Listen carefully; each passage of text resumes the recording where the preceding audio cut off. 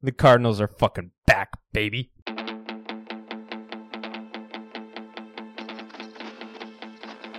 Welcome, everyone, back to episode 2 of the Final Play podcast. I'm Gunner. I'm Blake. And we got a show for you here today. We're going to talk a little bit of NHL playoffs. We got the semifinals going on, conference finals, whatever you want to call it. Same thing with NBA conference finals. Spurs, number 1 pick. Going to talk about that a little bit. NBA draft lottery, and just go over some MLB news. Yeah. All right, let's start with the sad news. The Kraken lost, Gunner. They lost. They couldn't tough it out, and they're out of the playoffs. I really don't know what to say about it. I mean, I'm devastated. Again, we don't know a lot about hockey on this podcast, so I can't really give an in-depth analysis. So I'm just going to say NHL rigged. NHL hates the Kraken. Refs fucked us. Yeah, whatever. I don't even, none of that is probably true, but that's what I'm going to go with. That's my story. I'm sticking to it. Yep. We'll be back next year. We'll probably win next year. I just don't see a scenario in which the Kraken don't come back as the best team in hockey. Because the Bruins got eliminated. Patrice Bergeron's going to be out of Boston. Bruins are destined for 20 years of poverty. Las Vegas, their players are bound to get some DUIs here soon. They're in Vegas. Like, that's got to happen eventually. It's inevitable. Again, Dallas and their green jerseys, like, that is just not a recipe for success. So I don't see Dallas being good next year. Connor McDavid can't make it to a conference final, so he's not even that good. And yeah, that's my statement. Kraken will be the best team in hockey next year. We'll see how they do next year. I feel like they'll still be a good team, but we'll have to see if they can do that kind of playoff push again. They still have hellish picks. They have a lot of draft picks. Absolutely, but it takes a while to see those draft picks. It's not like the NBA or anything like that where you're going to see them right off rip. It's going to be a few years. Well, I mean, majority of the time. If they're teenagers, they're going to send them to the minor leagues for a bit, have them get their weight up a bit so they're not fragile little princesses out there. There's a lot going on to make the Kraken will definitely be better next year. Yeah. Because, I mean, I don't think they'll be worse at all. They've established themselves. They could get some free agents. Yeah. And those draft picks, they don't have to use them. They could trade. They could use them for some trades. Like, they have draft capital. They could try to sign some free agents, but we'll have to see how that market is for Seattle already. They have draft capital. They have money to spend. They probably overreached a little bit this year for what a lot of people expected and beat a lot of expectations, even making it as far as they did in the playoffs. Yeah. So they're primed to take off next year. Yeah, I agree with that. That being said, should we talk about the teams that are actually in the playoffs? The playoffs, that's fair enough, honestly. All right. So Dallas and Las Vegas. It's going to be an interesting one. I feel like it's going to be a lot of scoring going on. I still have to favor Las Vegas, honestly. Well, to be honest, it's kind of boring. Like this, I mean, these for all of the NHL like conference finals, these are boring.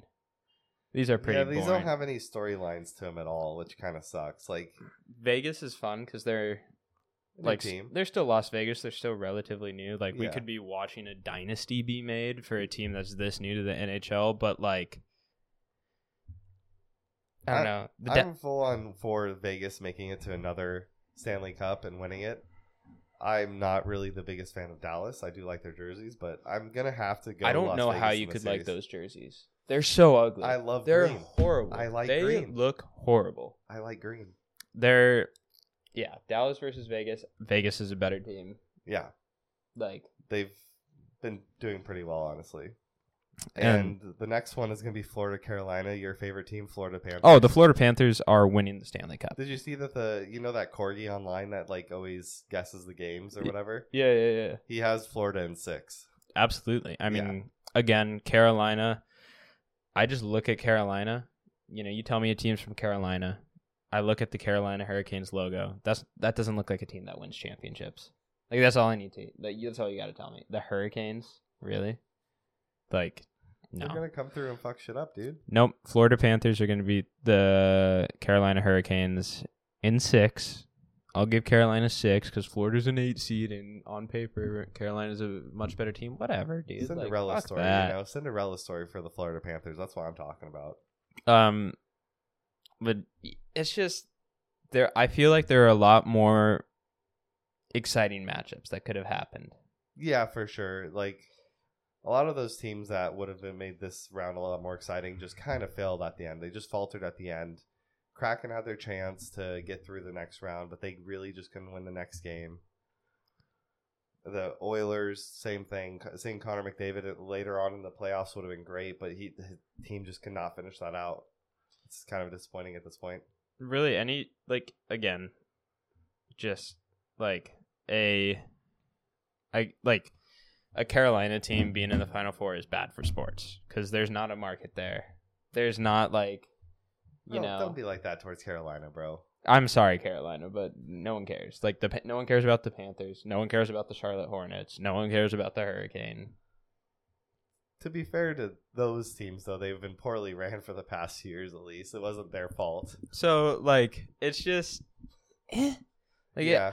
I would have much rather seen Florida, New Jersey. I think that would have been a more exciting series. That would have been exciting. I think Kraken Vegas would have been way more exciting. Even Oilers. Kraken Dallas. Oilers or Oilers Dallas. Yeah. Because Connor. Yeah, exactly. You have Connor McDavid. I mean, both games are getting kicked off here. Florida Carolina's tonight, and then Dallas Las Vegas is tomorrow. We'll have to see how the series goes. I'll probably be watching these just because I do like playoff hockey. It gets interesting. It's going to be very chippy. It's going to be Vegas, Florida in the Stanley Cup final. Florida will win that in 6 as well. In 6, okay. Panthers to the moon. Panthers to the moon. That's all I have to say. Get ready for first, honestly. Panthers are going to win the Stanley Cup. Easy. All right. So we just want to move to NBA playoffs right now. NHL is not much to talk about since the round hasn't started. No, rounds haven't really started.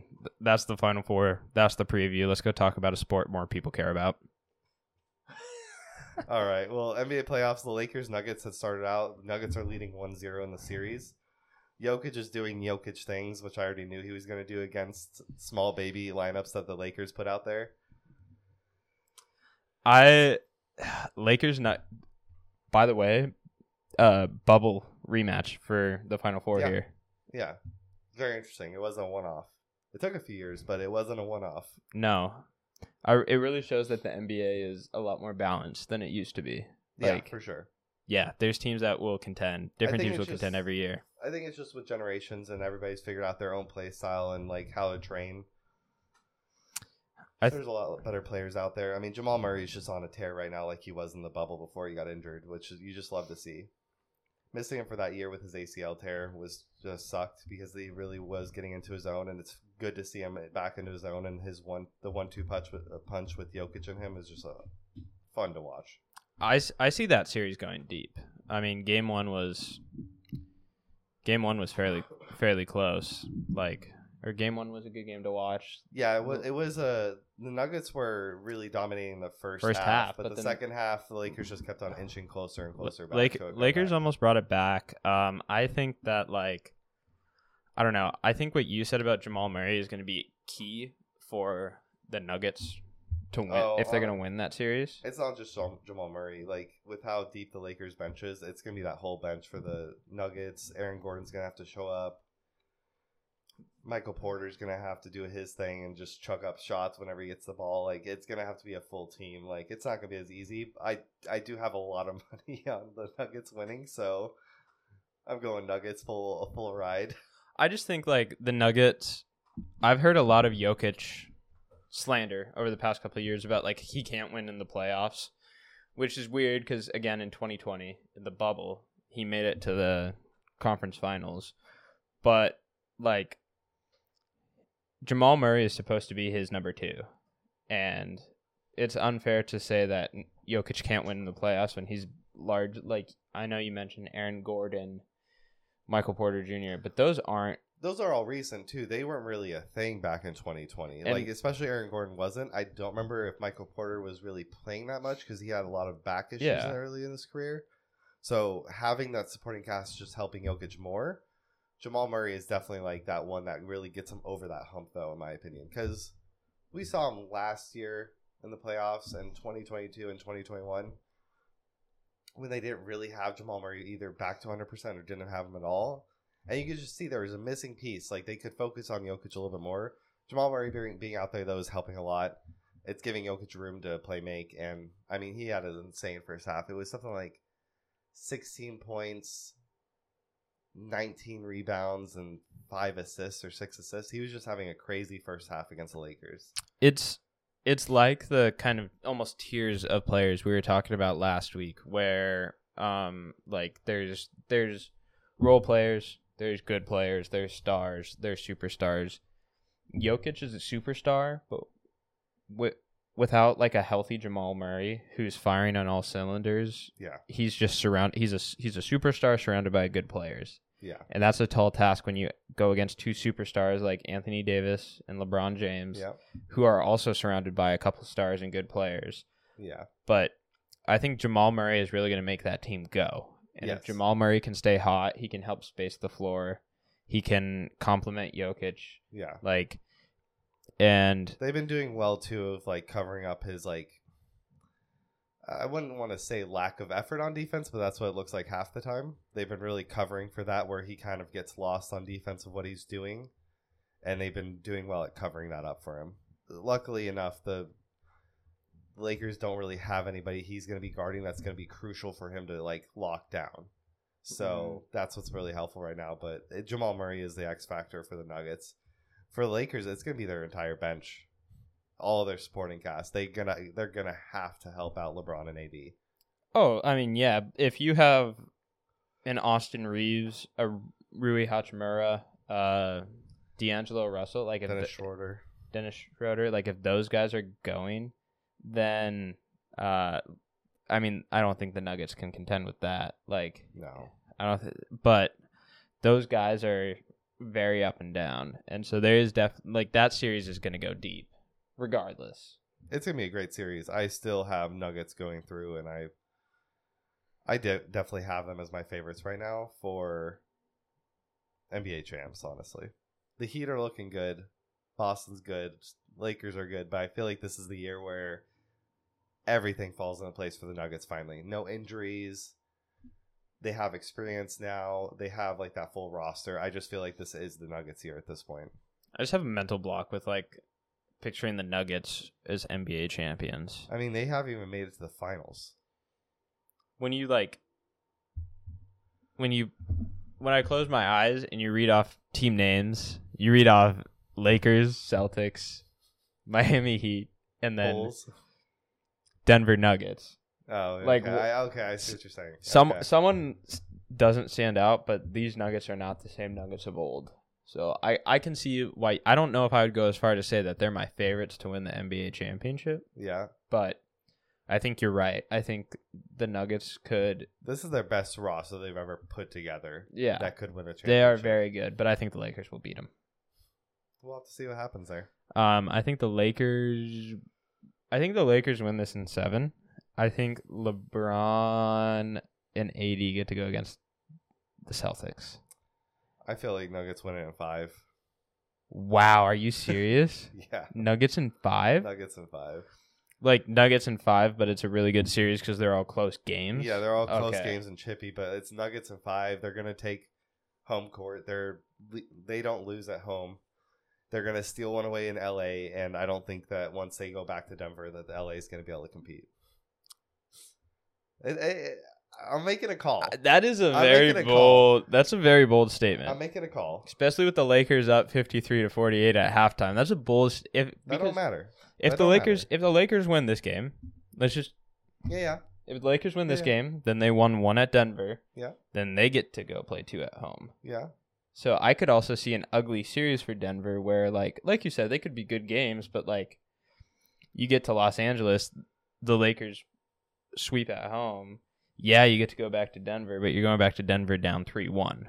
Like, now that's just a dream scenario for the Lakers. That's a dream scenario. Happen.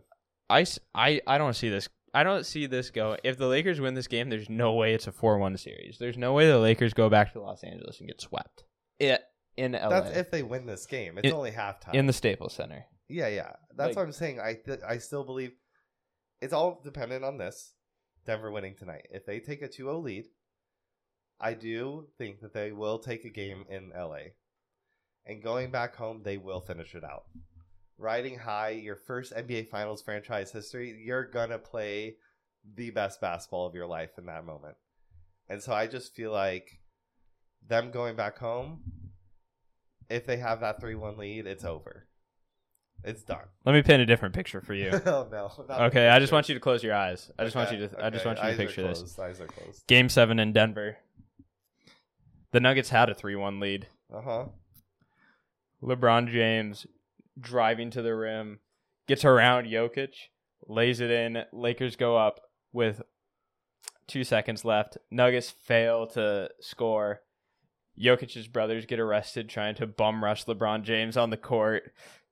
Jokic is standing there in disbelief. We're going Lakers to the chip. LeBron with another 3-1 comeback. Like, since you said that you had money on the Nuggets, I just want you to picture that. Yeah. I just want you to, heartbreaking for me. And then I want you to picture having to come in the next day and record this podcast. I'd be fine. Because I have to remember the basketball team you've rooted for your whole life, the Trailblazers, have been ass your whole life. Trailblazers are going to boom next season. We'll see. Do we want to talk, since we were talking Nuggets, who, by the way, eliminated the sorry-ass franchise that is the Phoenix Suns, and the Phoenix Suns decided to fire their coach. Do you have anything to say about that? I don't like the move. I can understand where they're coming from, maybe with a new owner, maybe they don't see it eye to eye. But Monty really did change that franchise around. I don't like them not giving him, like, the first half of next year. Let's see if you can figure it out, how to run this team. Because he was the most winning coach of the last 3 seasons. And you're going to just fire him because he couldn't figure it out with a new player and an injured Chris Paul in the playoffs. You're going to fire him. There must be something else going on where they really weren't seeing eye to eye and did not want to work together. It's just very odd to me. I don't like the move. Monty was a great locker room presence, a great coach in general. He was the definition of a player's coach.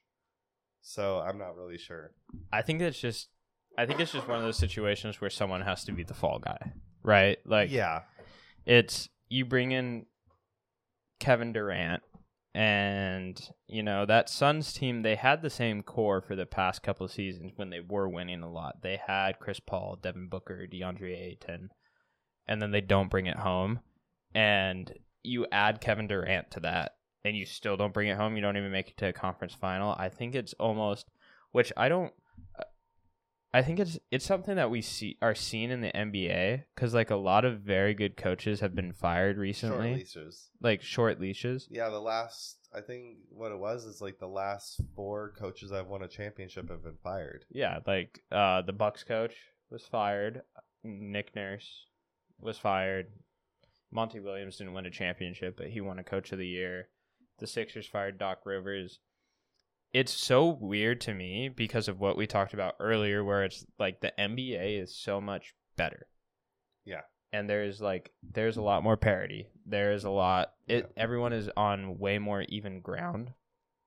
It's not very top heavy where there's 2 teams that dominate a conference. Yeah. So like you said, firing Monty Williams, you said that you think there maybe is like owner, coach not seeing eye to eye, but when I see it happen, I see it happening in other situations, and I think they just need to realize, like,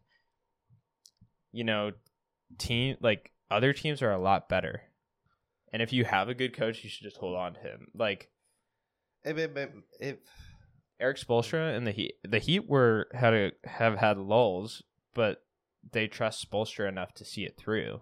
Yeah, but that's a little bit different because of how the front office is ran and everything, with Pat Riley being like the head guy, and he kind of has more of understanding since he was a head coach. He's willing to give that leash, like, hey, I see your roster. We're not competing. Do what you can. I want to see improvements from, like, whoever it might be, and, like, really put your time into them. I feel like it's either the owner thing or it was decision-making that they didn't like within that playoff series, because something happened to Ayton where he was just not there anymore. Like, he was just a non-factor. The Nuggets didn't have to worry about him. He was missing wide open layups. He was front rimming it on when he's like literally right there. He could have dunked it. He was laying it up, missing it. He was looking dejected on the bench, just not even interested at all when they were losing at home with the series on the line, not interested at all. I just don't know what's going on. I don't know if they want to change the culture into more of a winning culture. I know that Monty is a winning culture, but maybe they want something a little bit different with a coaching style that meshes with all players to push them a little bit harder. Because, I mean, we do know the owner played on Michigan State basketball team.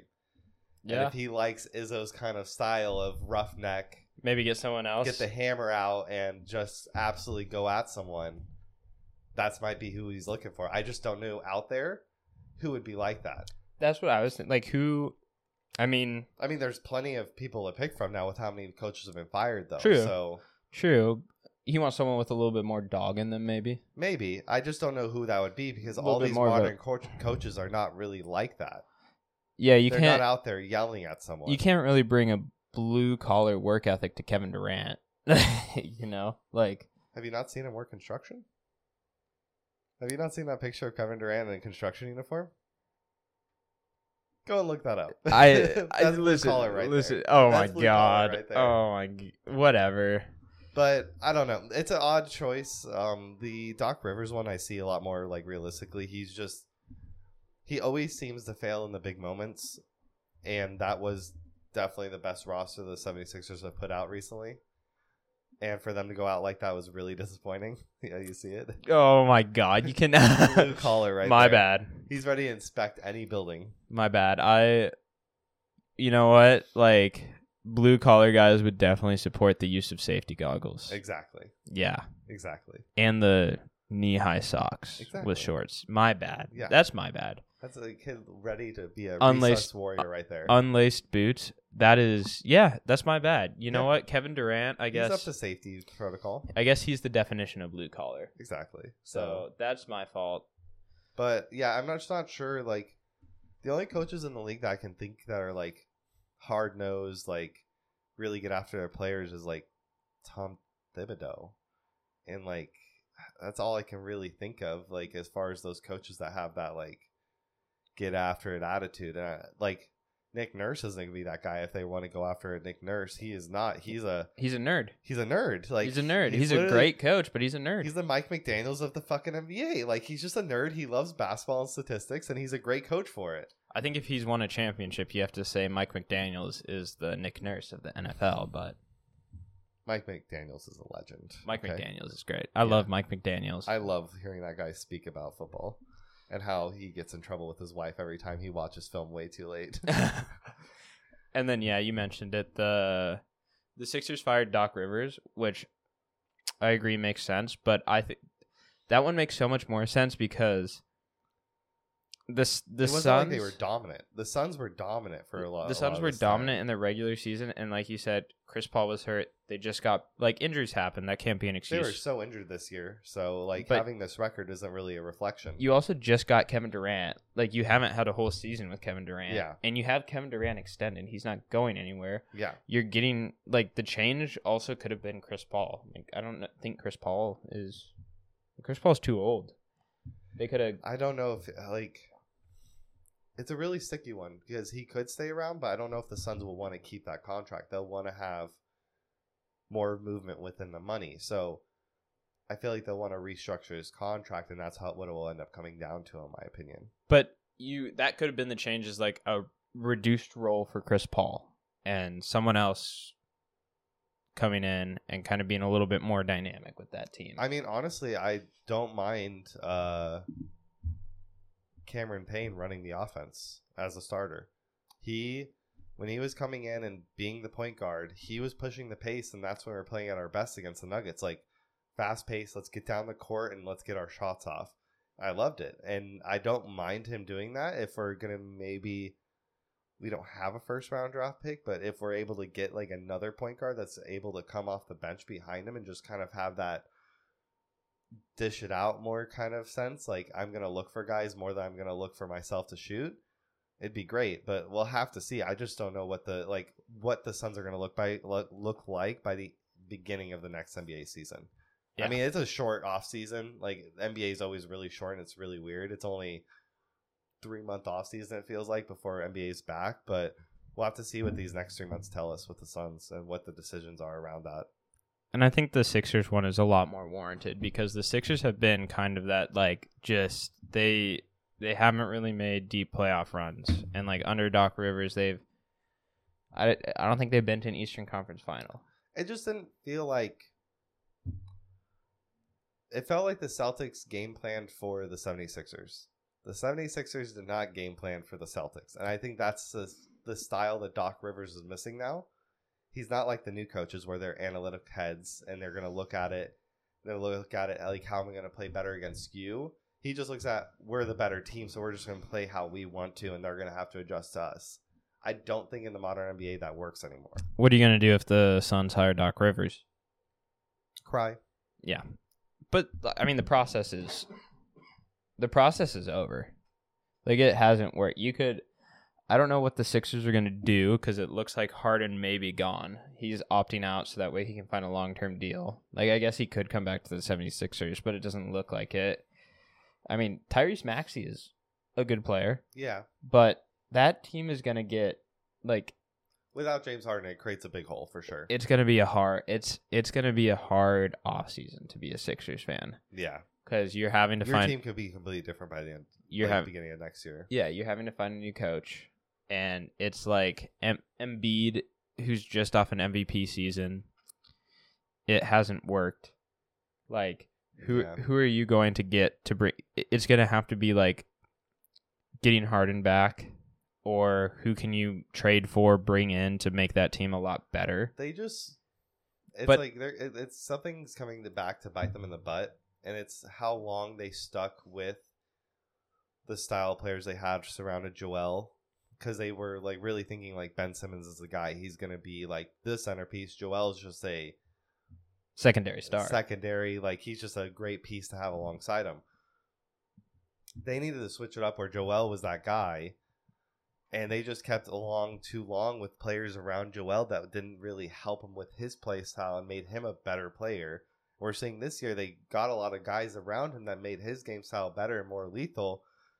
And he was an MVP. Like, they just like missed some grand opportunities and time with the Ben Simmons, Joel Embiid like testing out phase. It was really bad. And it's there's a scenario, and I don't think it's like it's not completely. I don't think it's completely asinine to say that there's a world where Joel Embiid isn't on the 76ers next year, depending on how that roster construction goes, because there's going to have to be some hard conversations had. And you're going to have to balance, like, what's available, who's a free agent, what trades you can make with, like, the return you could get for Embiid and, like, what roster you can viably put out there. Because I think it would be more harmful for the franchise to keep, like, if you bring in a new coach and you bring in, but you can't get some players around Embiid, you can't get that team rolling. Is it really beneficial to roll out or to like try and have Embiid backpack your team and you maybe make the playoffs, maybe are a play-in team versus like just reloading completely? They would definitely have to make some moves. I just don't know what the moves would be, honestly. They just don't have enough anymore. Tobias Harris isn't going to get you a good return. Tyrese Maxey will, but you're not going to find the same player within that trade. They're going to get back role players that are good, but they're not going to get back a Tyrese Maxey and another player. And if you're keeping Embiid, you don't want to get rid of Maxey. Exactly. So it's like they're in a tough decision period where it's like, do we go all for it, or do we kind of take a step back and get better? Get back to it in like 3 years. It's a weird situation for them. And I think it's a long shot. The only possibility that I see that could make the Sixers competitive next year is if you go get if the Blazers finally cut bait on Dame Lillard, and that's not even necessarily cutting bait. Like, Dame is a phenomenal player, but if the Blazers are finally like, we can't figure this shit out, we can't get a team around Dame, we have to go like full on blow it up, restart. Like, you could go like Dame, but I don't like LeBron and AD aren't gonna split up, especially after making the conference finals. No. The Warriors, like, Steph and Clay are going to be there still. Yeah. If Draymond opts out, like, he's not changing the team. He's not changing the team, and if he opts out, he's opting out to get, like, a better contract with Golden State, because he's not going to, or a longer-term deal done with Golden State. He's not playing anywhere other than the Warriors. Like, I'm trying to just think of notable...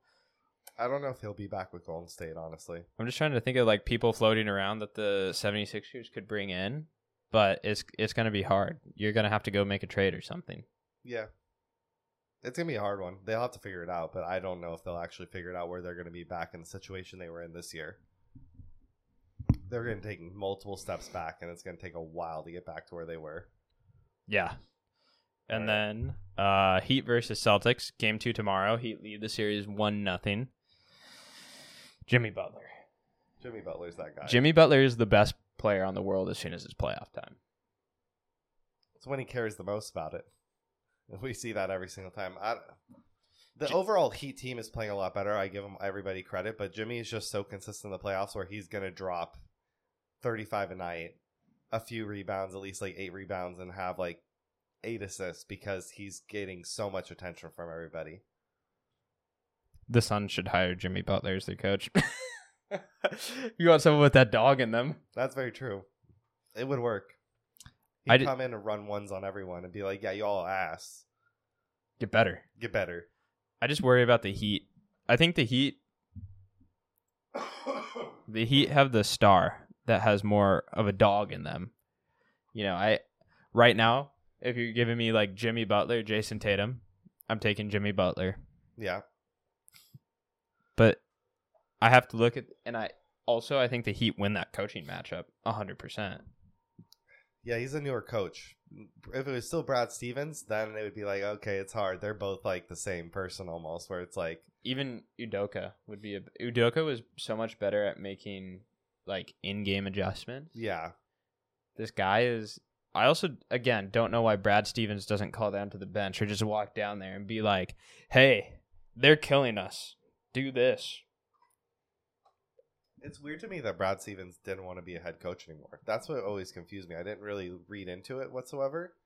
But why he wanted to take an executive job already when he was such a good head coach was just so odd to me.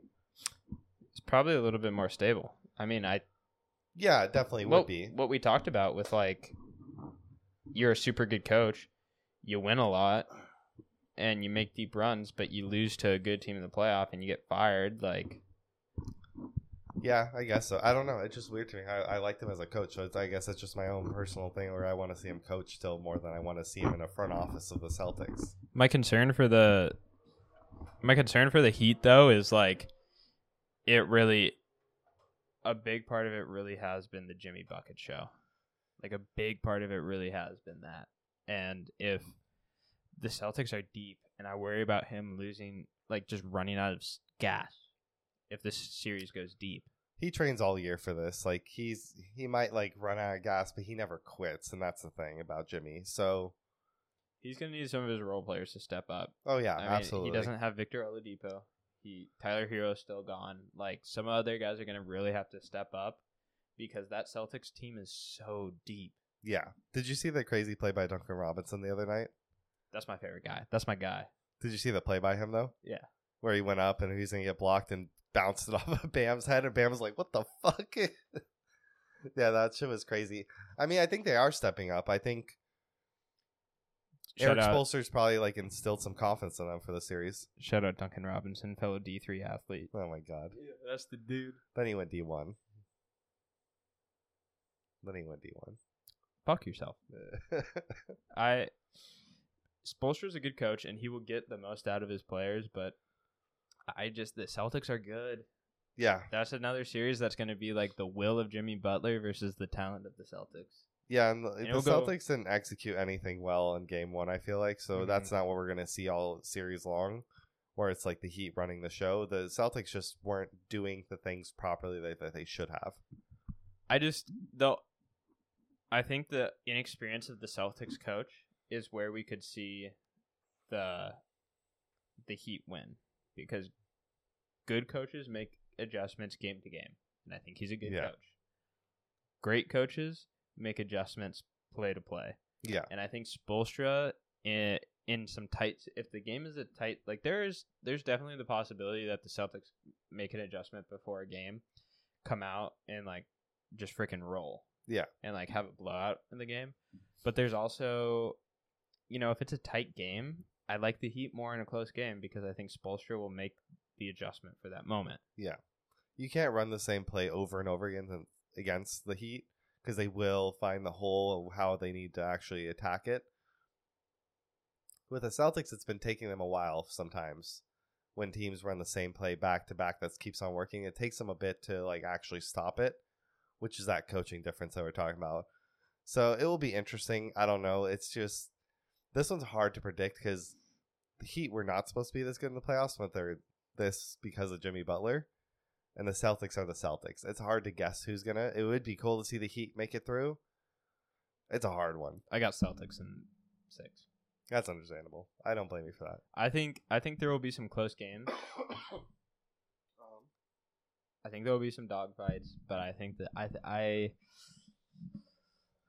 think there's just going to be those couple games where the firepower of the Celtics comes out so hard and the Heat just won't be able to claw back. And so I think I see this. I think I see the Celtics winning in 6, maybe 7, 6 or 7 games. But I think the Celtics make it through. I think we get a classic Lakers-Celtics final. Nuggets Celtics. Lakers-Celtics final. Nuggets Celtics. That's Lakers-Celtics final. LeBron James, Jason Tatum. It'll be fun. It'll be fun. That's a lot of stars.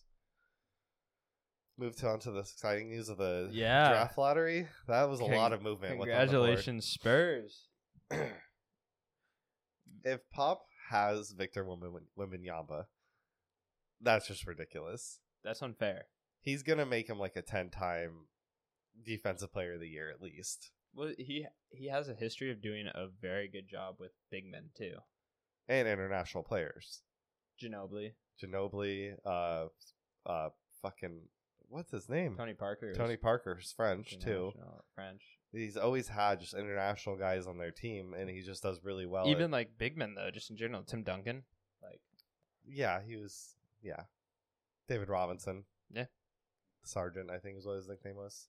Marcus Aldridge spent some time in San Antonio. Yeah. But he was already solidified by then. But, I don't know if they're going to trade out of this spot. Maybe somebody really wants Wembanyama. They're not going to trade out of the spot. Not with a prospect like Wembanyama. Depends on what you get back, though. It's possible. We'll hear some talks about it probably eventually. The only thing, and this is kind of going into our the other thing I wanted to talk about, it would have to be like a pick swap. Yeah. It would be a pick swap with some players involved or more picks. Maybe the Blazers jumping up. In a you get Dame and the number 3 pick for the number 1 pick. Probably some other picks and players, but I don't think that's smart for either team. Though. Oh no, but it would have to be a return like that with a prospect like Wemby, Yeah, I agree. I just don't. It's hard to see who would trade up and what the value would be for it. With NBA draft trades, they're always so odd with who the players are that get added in. Mm-hmm. And you are trading that pick for the player, not for the pick, because it's not really Victor is the number 1 pick. There's not a debate about it. Yeah. So it's hard to guess what that return on that would be actually. But I don't see the Spurs trading it. I think the Spurs will hold on to it. It's smarter to hold on to it because they've been in a rebuild. They've done this for it.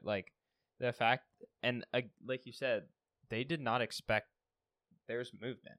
So this really expedites the process. Yeah. I mean, and then Hornets have number 2, number 3 of the Trailblazers. The Hornets one is to me like I don't see the Hornets moving out of that. No, I think either. the Hornets are going to stay there, and they're probably going to take someone like Brandon Miller from Alabama, or maybe one of the Thompson twins from Overtime Elite league. Younger guys, but very versatile. I don't see them taking the consensus second guy in the draft, Scoot Henderson, because he's a guard and he's not really going to be able to play alongside LaMelo. They're both ball dominant. You need a wing player, so probably seeing Brandon Miller or maybe like I forget which Thompson twin doesn't play point guard. Asar Thompson. Okay. They're both wing players, very athletic, and they're going to shoot threes, which would be really good on the Hornets. But you could change them, turn them around a little bit, because they've been missing that supporting cast around LaMelo, and just a good wing player could really help out. And then you mentioned the Blazers. I think the Blazers pick is the most interesting in the draft in that top three, because I think the Spurs will take Wembanyama, and then you said, I don't see the Hornets trading out of the second pick. And I see them getting a very good player to complement LaMelo. The only way that they might move out of the second pick is because you said they're taking a guy that's a lot of people don't. They'd be taking someone that a lot of people don't view as the number 2 player in the draft. So maybe they could fall back to a 5 or 6 and still get one of those players and get some other draft capital or some other help. But the Blazers one is really interesting because I think they are at a crossroads, and I think that there's going to be a lot of talks. There's going to be a lot of decisions made. Yeah, it's really going to be whether is Lillard going to be there or not. That's the deciding factor. Yeah, it's going to go one or two ways. Yeah, because if Lillard's moving, you could trade Lillard for one of the picks within the draft. Mm-hmm. If Lillard's staying, then it changes who you're actually going to pick. So then you are trading down, because if Scoot Henderson falls you to 3, someone's really going to want him. You might as well trade down 1 to 2 picks. Get a few more draft picks later on, next 2 years or whatever, and do that. But Damian Lillard is the deciding factor. I just think it's time for them to move on. I know you said that I watch the Blazers. The Blazers are the team that I kind of watch because they're local. Pacific Northwest. Not a huge Blazers fan, but I have a little something cooked up in my mind. Yeah. Like we said with the Sixers, there's a lot of we don't really know what's going on. I think, and I mentioned maybe the Sixers go and get Dame, someone who could be on the move. But I see there's an interesting situation in which that trade goes the other way, in which the Sixers, who are kind of at a crossroads, get a call from the Trailblazers saying, hey, we have that number 3 pick. What's up with Embiid? It's harder that way, though, because Embiid just won the MVP. Obviously, you'd have to give up more. Yeah, but I'm saying, in general, but even if it was the other way around, the 76ers have the 3rd pick. A Sixers team that needs a new coach, that lost James Harden.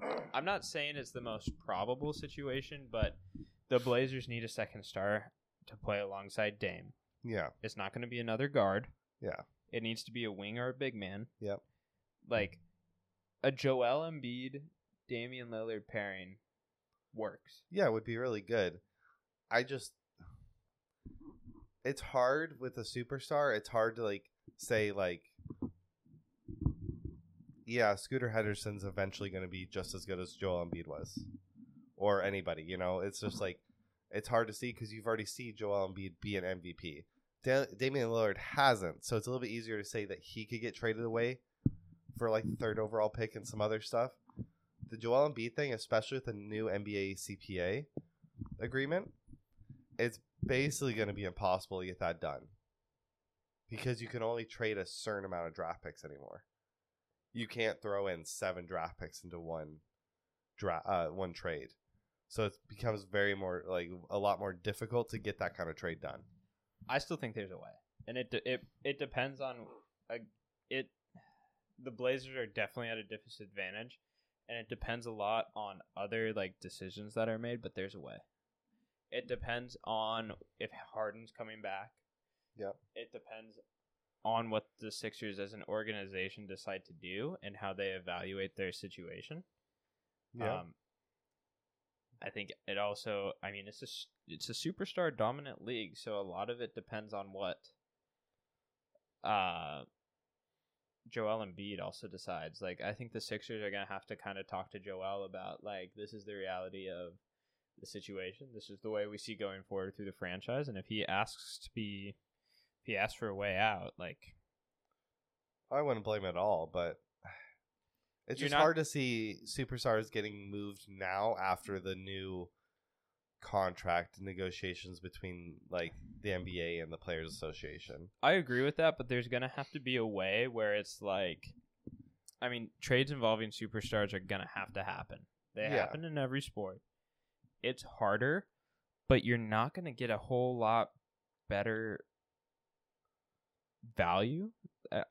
You can throw in players if you're the Trailblazers, but you're not going to get a whole lot much better value if you're the 76ers than the third overall pick, if you decide to move on from Embiid, and that's a big if. There's also a situation where the Blazers, again,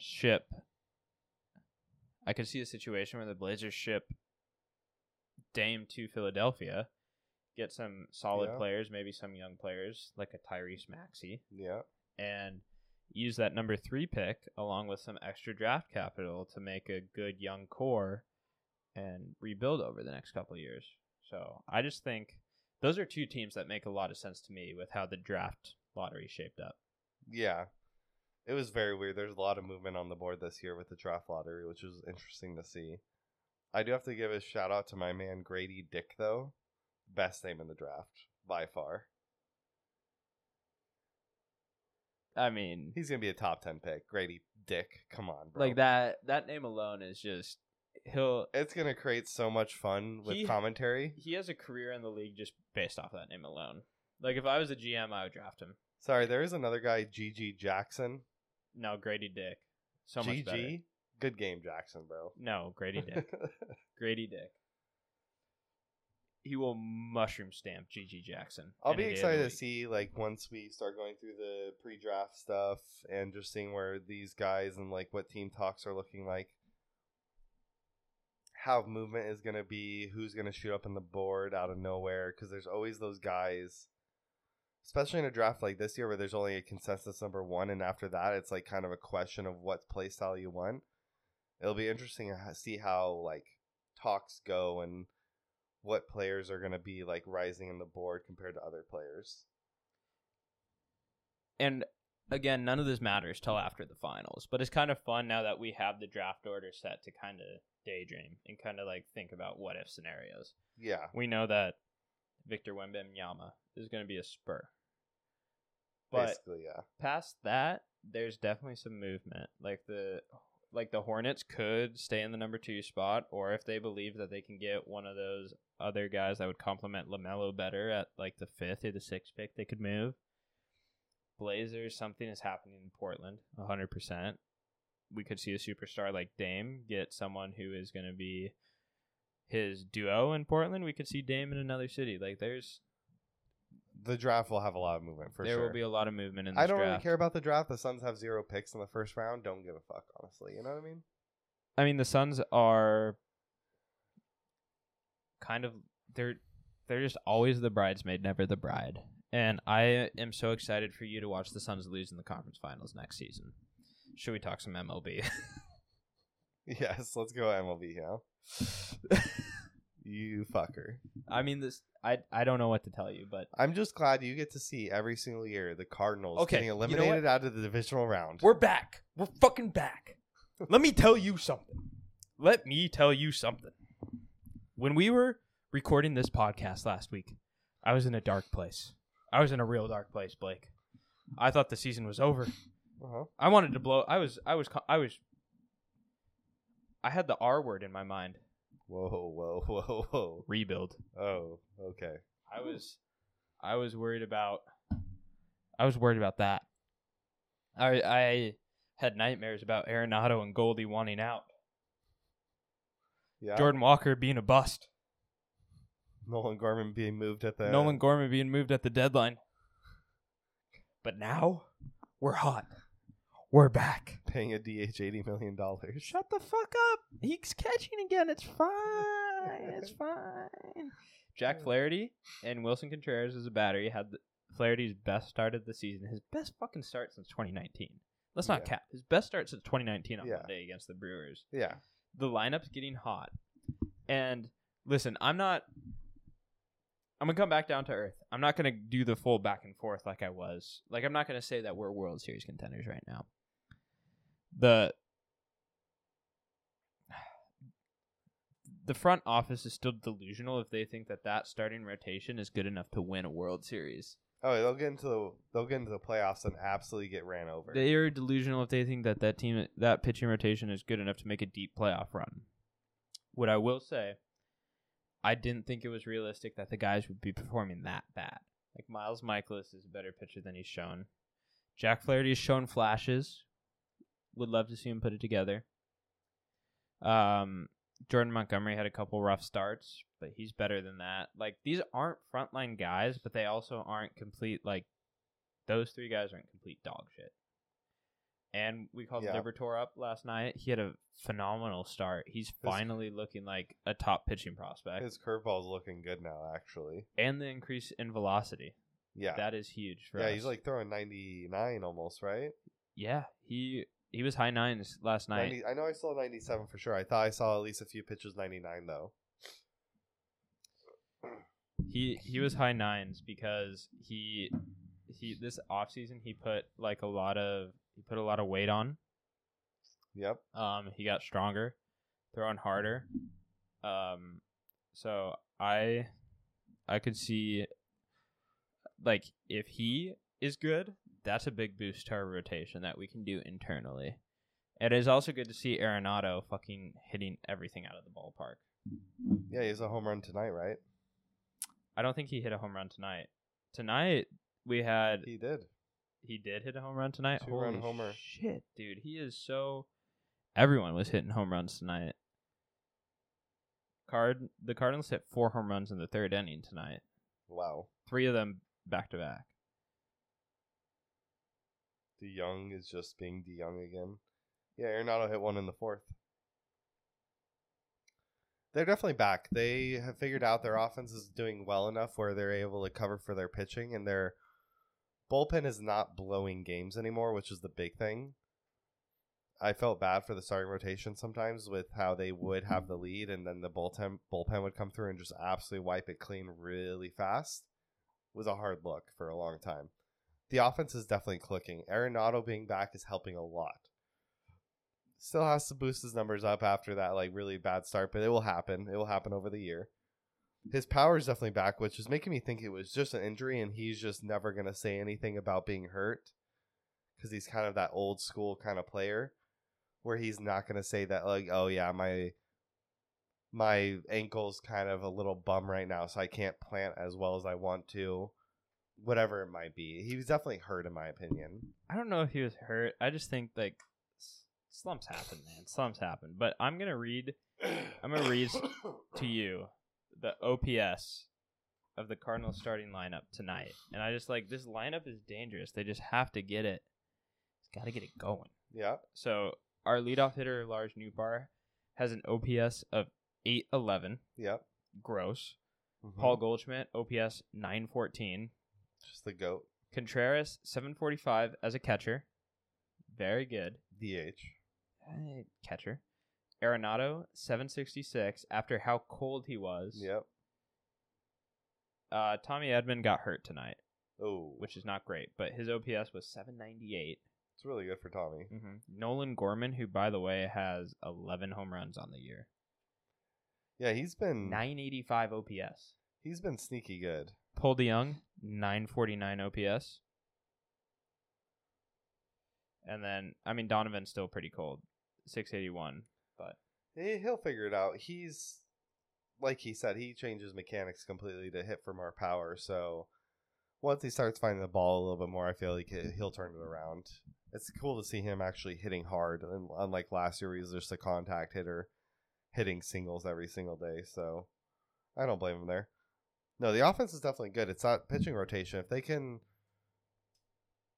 even out and just get a little bit more consistent, and the bullpen doesn't throw games. I know that like the Cardinals have always had those bullpens that just love throwing games. Fuck you. I mean, it's true though.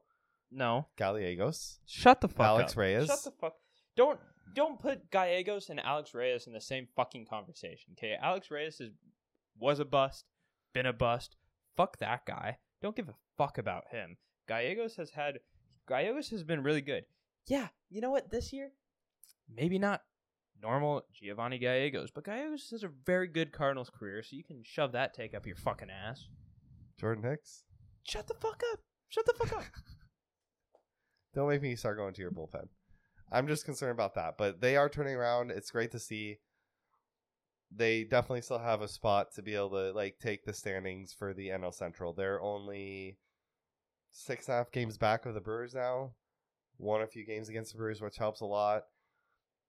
Pirates, Reds, and the Cubs are kind of cooling down. They're not having the beginning of the year that like they were. So we won a series against the Brewers, and that's going to be huge. But I knew that the Cardinals were not as bad as they showed.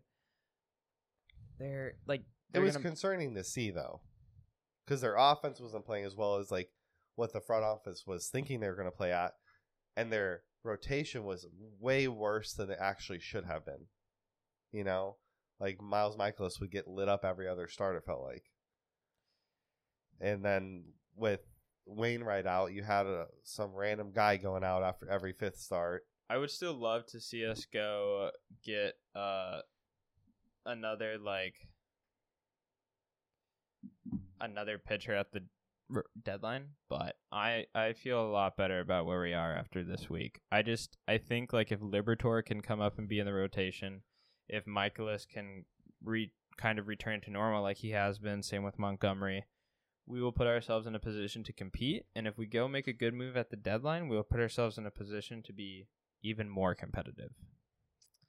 That's my Cardinals update. That's my Cardinals talk. I mean, well, I can tie this a little bit with that article that we both saw with the trade rumors of what teams might be moving. With Dylan Cease being on that list for the White Sox of maybe players that get moved, that would be a great person to look at. Even if it's just Giolito from the White Sox, that would be a great starting rotation piece to add into the lineup. If the White Sox are going to move Dylan Cease, I'm tired of this fucking like getting some like rental or some old guy or some mid-tier guy at the deadline. We have to go get Dylan Cease at the deadline. Because we have so many position players that we can trade. We have so much depth at that. Like we can definitely go give them a young controllable outfielder. Or I would fucking give them a Mason Wynn at this point. Yeah, but it's not like it's Dylan Cease's contract year. So you're going to have to give up more value than just... I know, but we have the prospects and we have like the MLB talent as well to go do that. So if Dylan Cease is on the block, he needs to be a Cardinal. I agree with that. Tying into that article a little bit, I don't really want to go too in depth with it, but I just brought it up more as like a shout out to you because on last week's show, Blake was like, talked about a White Sox being sellers and our MLB overreaction, underreaction, and MLB said 10 players getting buzzed as potential trade candidates, and 5 of them are White Sox. I call it like I see it sometimes. That was just a good call by me at this point. Yeah, that was a very good take. There's not really any other surprises on that list. Like, again, it's all like the White Sox guys that you mentioned. I mean, it's just a lot of guys that had 1-year deals. They're like shoppers anyways. They're going to trade them at the deadline because get value for them. It was buy low, sell high guys anyways. Like Aroldis Chapman on the Royals, that was exactly what the contract was for the Royals. They got him for cheap with plans on moving him at the deadline. They're going to give him a shot in baseball again after horrible human being. Yeah. Aroldis Chapman. And the Yankees situation ended bad. So they gave him like a shot to prove that he can play baseball, can be a part of a team. And stay out of trouble. They'll trade him to a contender. They'll get some prospects. Might see a reunion with the Yankees and Chapman. No. Yankees fans would not be happy about that. Exactly what the Royals were doing. And then same thing like the Reds with Will Myers. It was kind of like, hey, this guy can kind of crush. He needs to prove a year anyways. Sometimes, like, He needed a prove it year anyways. His last year in San Diego was not good enough to get the contract he wanted long term. But like even like just that him showing that he could be a good platoon piece for a contending team, like yeah, go you. And again, same thing with Randall Grichuk and the Rockies. Like he had good years with the Blue Jays in certain roles. He had bad years. Grichuk. Yeah, like if Grichuk is Grichuk. Grichuk can be a platoon outfielder. So yeah. But the main point of that was shout out Blake for having a very correct take. Sometimes you have good takes, sometimes you have bad ones, you know? All right, one that is close to me. Alex Thomas being sent down to the minors again. Honestly, well-deserved. He can't hit a baseball to save his life. It's ridiculous at this point. He just whiffs on everything. Like, it's... Anytime you need a hit and he comes up to the plate, you're not even holding your breath. You already know that he's out half the time. And it's just really sad to see that he has not been able to figure it out. He has the other tools. He's a good defender. He's got speed. He has hustle. Definitely cares about everything, but he just cannot figure out how to hit a baseball right now.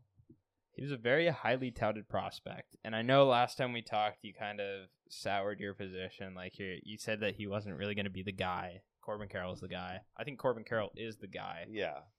But do you have hopes that like Alec Thomas can rebound a little bit better? I mean, I think he'll have to reapproach his whole swing and reapproach how he wants to go about things. Because right now on his Baseball Savant page, like, it's a lot of blue. And a lot of the blue is his walk rate, his whiff rate, and hitting barrels. And that's just something you have to do. So if he can go in for the rest of the year and revisit his swing mechanics, it could work. I mean, we saw Max Muncy this year. He made a very small, minor change to his batting stance, his mechanics, and now he's hitting just a true 3-outcome player, but he's hitting his home runs like he used to and has a OPS plus above 100 again. So if he can do that, it'd be great, but it just might be like a minus the speed and stolen bases, but it might just be a Billy Hamilton situation where if he's on base, he's lethal, but he just doesn't get on base like he should. I'm not willing to say like it's that type of situation with Alec Thomas because he has pop. There's some power numbers. Oh, yeah, no, his pop is like his average exit velocity is 60th percentile. His max exit velocity is 72 percentile, and his hard hit percentage is 66. But the problem is he has to hit the ball in order for that to happen. With what happened with Kelenic, I'm willing to believe that anyone can make a little bit of a comeback.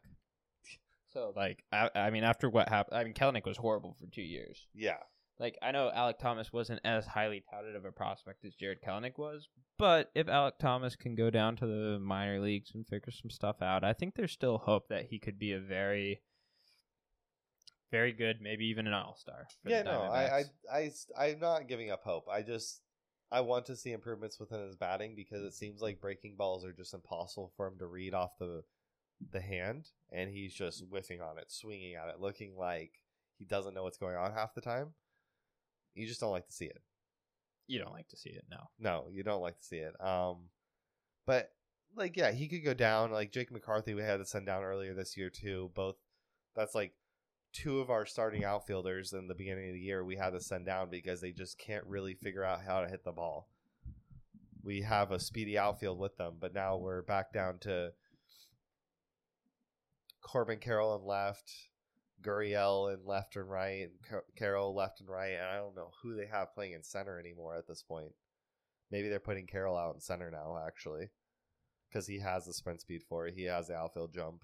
So we'll have to see. It's just, if they can figure out, we'll have a lethal outfield in the future. But if they cannot, then maybe we're shopping for an outfielder eventually. Gurriel's been playing amazing for us, though. At this point, I feel like just because we got 2 really good players back compared to Varsho's having a good year with the Blue Jays.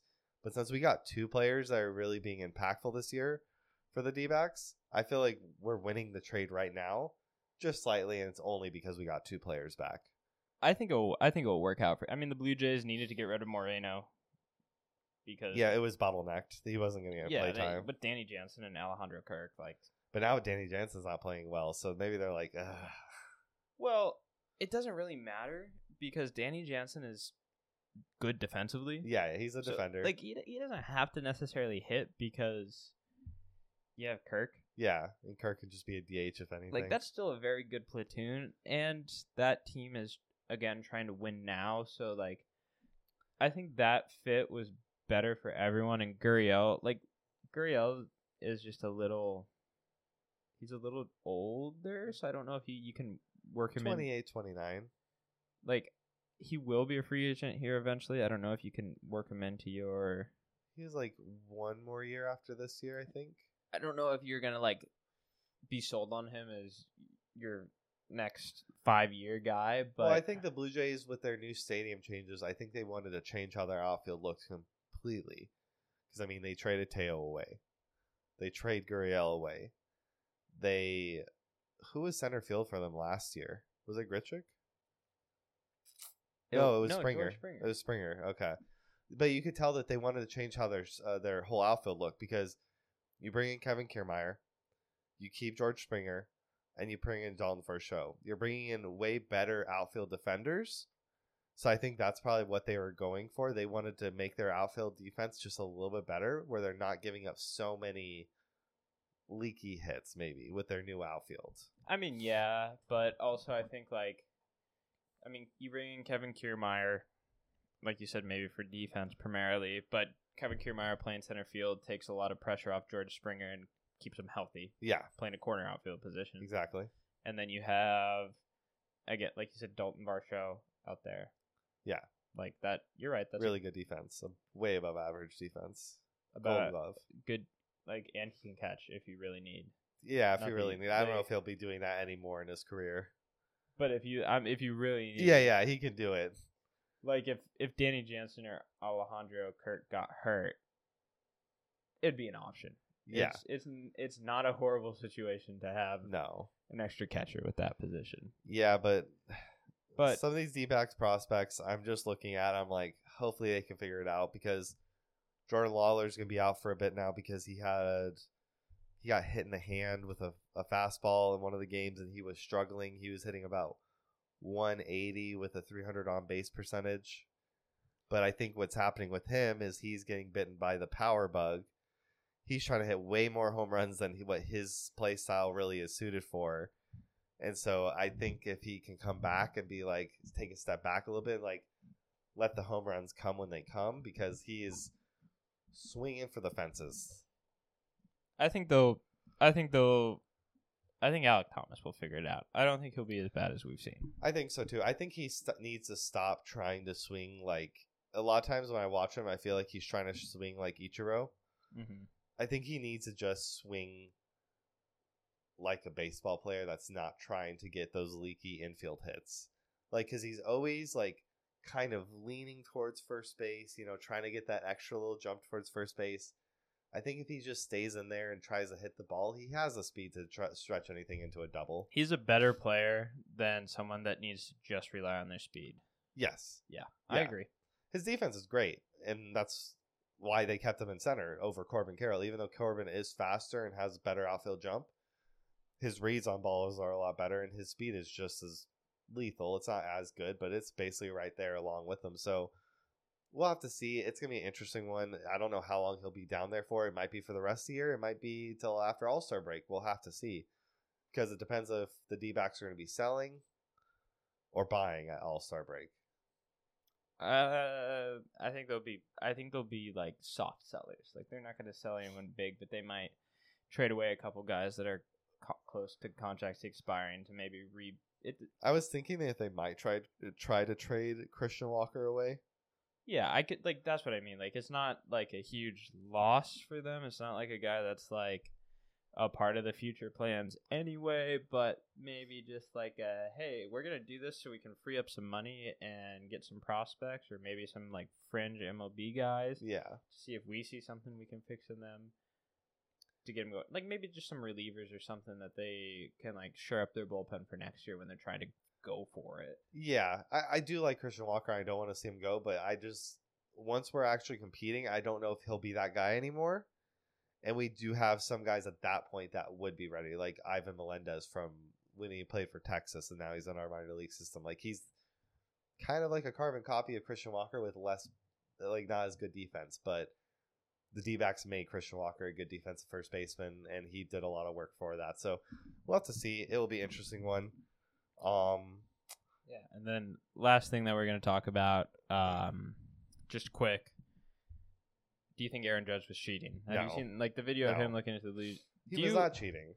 Okay. Do you believe what he said about I was just looking to see who was chirping in a 6-run game? I think so, because like you've kind of seen a shift with Aaron Judge, I feel like, the past few years, where he's trying to be the captain.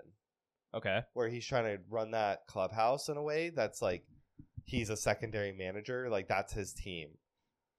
So I feel like it was really just like, who is creating more drama than we need right now when we're trying to win a baseball game, or just like what the fuck's going on over there? I think it was more of that kind of look, because like, what are you really gonna see with like a glance over? Like, what are they gonna tell you? You have PitchCom. He's not cheating. It's Aaron Judge. The only thing I wanted to throw out there, and it's the only reason I want to bring it up, the only reason why I really wanted it, is it's a take that I haven't seen a whole lot of. And just like as a baseball player, when we're in the dugout or something like at a game and someone else is pitching, sometimes you can pick up like tells that a pitcher has from the dugout that you can't pick up when you're hitting. Yeah. Like if he's, in the stretch and he holds the ball behind his back, maybe he does like a certain twirl, or he just moves it in a certain way. Yeah. That you can see from the dugout that you can't pick up from home plate, but you can kind of get the pitches like that.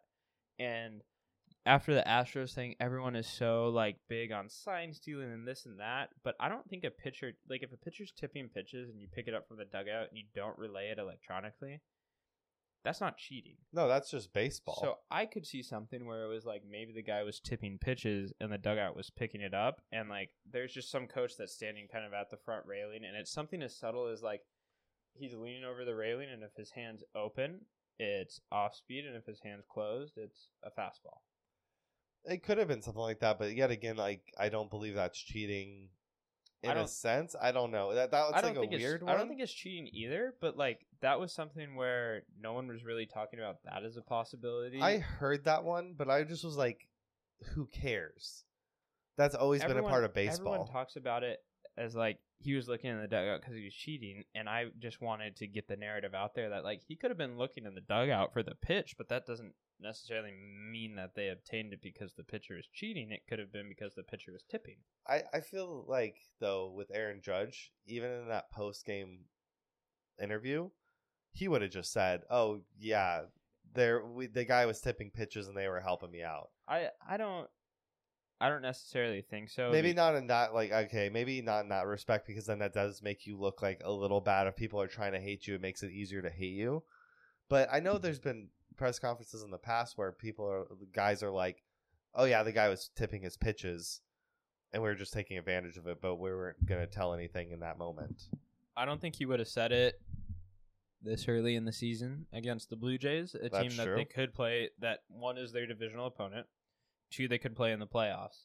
Yeah. Like I don't think they would have done that, because I think that they would, if they pick something up, they would want to hold on to that, so that way next time they face him, they can check it. Who was pitching? I forgot who was pitching. No one really talked about who was pitching. Yeah. I don't remember. I always just see the view of Aaron Judge glancing over to his dugout. That's all I ever see. So I think it would, but if it was, especially like if it's a reliever and you're playing more games in that series, like that's a guy that you could see the next day. Yeah. Well, a guy you'll see a lot in the playoffs. If you're picking something up and you have like the possibility to see him again in that series, you're not going to say anything because you want to use it the next day. Fair enough. But now, then he got mad, and now he's hit. He's made the Blue Jays his child. Now it's over. So yeah, I mean, I don't think he was cheating. If anything, he was getting signs, or if anything, like he said in his interview, guys were creating too much of a commotion over there after their manager already got kicked out. The chances of you getting thrown out too because of the manager just getting thrown out is higher. So it's like, what's going on? We need to be more professional. It could be either or. I agree. He just definitely wasn't cheating. I don't think he was cheating. I just feel like Aaron Judge is trying to take on that captain role. Just really quick, last thing. So the Mariners pitching staff being one of the best. I don't know if you've seen the stats, but they are number one within like their top three within all major pitching statistics, whether it be bullpen, starting rotation, or not. But they're still struggling, where they're basically just going 500 over their last 10 games, 5 for 5. Like, something has to change, right, with their offense. Like, it's all on their offense at this point, because we know that their pitching staff is what they are. I think there's some guys that are underperforming. Like we talked about, Julio not having the greatest year. He's turned it around, though, a little bit. He's turning it around. He stopped swinging at all those first pitches now. I like, mean, Jared Kelnick's the one guy that's, like, Mr. Consistency on the team, which is crazy to say after the past few years. it's been the same problem with the Mariners that they failed to address. Teoscar started off cool. He's been heating up. He's back and forth. That's just Back Teo and anyways. forth. You know what Like, you're getting with Teoscar. They did not, like, that team, the middle infield isn't good on that team. Yep. Eugenio Suarez, like, He's playing different this year. playing, like, the Mariners' offense is a lot of guys that are just kind of, Yeah, for some reason. and they, there have been ample opportunities for them to upgrade positions of need offensively that they haven't taken. Yeah. Like, they should have been in on the free agent shortstop thing, Yeah. because even if you move J.P. Crawford over to second base, Yeah. J.P. Crawford is better than any of the people you've been rolling out at second base. He's Yeah. better than Colton Long. He's better than, Caballero. like, yeah. Yeah. Like, if you have a Dansby Swanson or a Carlos Correa or a Trey Turner or any of those free agent shortstops that we've seen over the past couple of years, that is a legitimate bat playing shortstop for the Mariners, it's a different looking team. Yeah. It's just everybody goes on their hot streaks at different times, I feel like, is the problem. I've heard this a lot from Mariners fans. It feels like the Mariners play against their competition and they equal out their skill level against the competition they're playing against. So they play horribly against the A's because the A's play horribly. But when they play a team like the Blue Jays or the Astros, they play really well. And it's almost like they need to have like a shift of mentality. I mean, when your pitching's that good, you can beat everyone, which is probably why people think that they play down to their opponent. But it's more so just like your pitching can keep you in games when your pitching's that good. Yeah. And like when your pitching shuts out your pitching's gonna hold the Astros to low runs because they're that good, but they're also gonna hold the A's to low runs. Yeah. Because they're that good. Yeah. You have to have guys that are gonna score. You have to have offenses that are gonna score. Yeah. I just want to say shout out to Bryce Miller. That guy's a dog. Absolute dog. He changes up styles too, which is crazy. Like, he was throwing 60% fastballs one game, or I think the first two games he was throwing that, and then against the Tigers, he's just like, I'm feeling off speed today. Like, I'm just gonna throw a bunch of slurves and that's and exactly. sweepers. But like the Bryce Miller edition is exactly what the Mariners needed to fill the Robbie Ray hole. Yeah, imagine Robbie Ray doesn't get injured. He doesn't come up for some reason. Bryce Miller, like, where are you fitting him in? He might have came up because of how bad Marco's been. But that's the thing. Marco has been doing quality starts. Like, yesterday was the one. Like, there's been two really bad starts, but the other ones have been really good. So it's just weird. I don't know. Like, I want to see what he was throwing because he's had a problem with his cutters in the past. And I'm wondering if he started throwing his cutters in those starts and they just started getting barreled up. Because, I mean, was the last night against the Red Sox? Horrible. I mean, they put up 8 runs on him on the first, it felt like, or whatever it might have been. It was fast. I don't know. I think the Mariners. So I think some guys will figure it out and get a little bit more consistent, but I don't see the Mariner. They just needed another legit bat. They needed because, like you said, there's a lot of guys that are streaky hitters on the Mariners. Yeah. And they needed someone to kind of anchor the offense down. And I think it would help some of those streaky hitters not be as streaky because there would not be as much pressure on them. Yeah. Like, you expect a lot less out of Teoscar Hernandez when he is the fourth best hitter on the team. Yeah. But when he's like that number 2, number 3 guy, Yeah. it's a lot harder. Yeah, you need one more consistent bat because right now the only consistent bat you have is Jared Kelnick. Mm-hmm. And guys like Eugenio Suarez and Ty France, or Cal Riley, they get more fastballs when there's someone else in the lineup that that pitchers don't want to have to throw to. Yeah, and it hasn't been helping like protection wise, and that's why I feel like they've really been like throwing their batting lineup everywhere. Like they took Julio out of the leadoff spot, they put him like the 3 next to Kelnick to try to get like guys a little bit more scared to like go up against Kelnick, so they're trying to give easier opportunities to Julio. It's just weird what they're doing now because Julio should be that leadoff guy, but you just can't right now because everyone else behind him isn't doing what they're doing. But you need more out of Julio when absolutely there's no one behind him. Yeah, absolutely. Julio needs to play like Ronald Acuna is playing right now, which is just ridiculous, and you can't ask that from anybody, but he needs to play similar to that where he's at least hitting the ball hard every time and not grounding out. I don't know. The Mariners are a team that I think everyone thought was going to get a lot better, and they didn't necessarily get a lot better. Yeah, like, they kind of stayed the same almost. They made a small upgrade, and I think people thought just because they made the playoffs last year, they were going to take another step forward. And well, you just look at that pitching rotation. It's true. Their pitching rotation is great. And their bullpen is even still good, even after trading away a few of the arms for like pieces like Teo and everything. But it's just that offense. They just haven't focused on it enough. You trade for Colton Wong, who, again, his whole career's been a streaky hitter. They only signed him. Did they trade for him? Jesse Winker went to the Brewers. Oh, wow, yeah. Colton Wong. That was just a bad move. I think Toro went to the Brewers, too. Yeah. So, like the Toro one, I understand. He could never really figure it out. But Colton Wong is... Yeah, I don't know what they were looking for their defense. Like, his defense has kind of fallen off, too, so... Yeah, the Mariners need to figure out how to hit.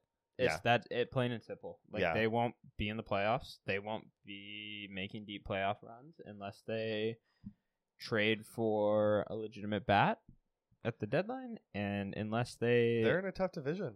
They need some exactly. Like you had to go bigger. Last year the Mariners should have been we let the young guys play. It was we saw what they are. They made strides. Yep. We know that we have this young core. Now we go get players around it, and they didn't do that. Yeah. And you're not going to win more games if you stay the same. Yeah. Very true. I mean, we saw what they were last year in the playoffs, and they're just not better now. They're going to be a 90-win team, but I don't think 90 wins is going to get you in the playoffs this year. I don't even know if they win 90 games. I could see them winning at 85. Yeah, I could see that too, but I'm just saying, like, they should be a 90-win team with the teams they have to play, but they're dropping games that they shouldn't drop, They're just dropping games that Oakland Athletics, they're dropping series, When you play every team more, too, you can't lose because you don't get to play the Athletics as much.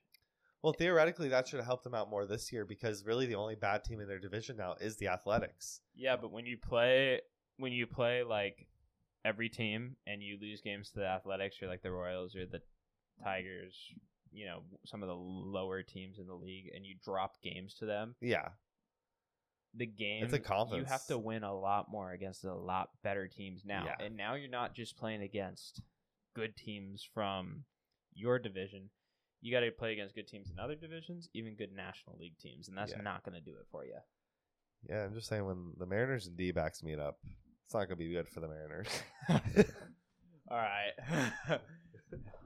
On that note, I think we're going to wrap up episode 2. Yeah? It's a good one? Want to end it out? Yeah, I'd like to thank everyone for listening. Be sure to follow the Final Play Pod on Twitter. Follow it on Instagram. Like us on Spotify. Like us on Apple Podcasts. And we will see everyone next week with some more sports coverage.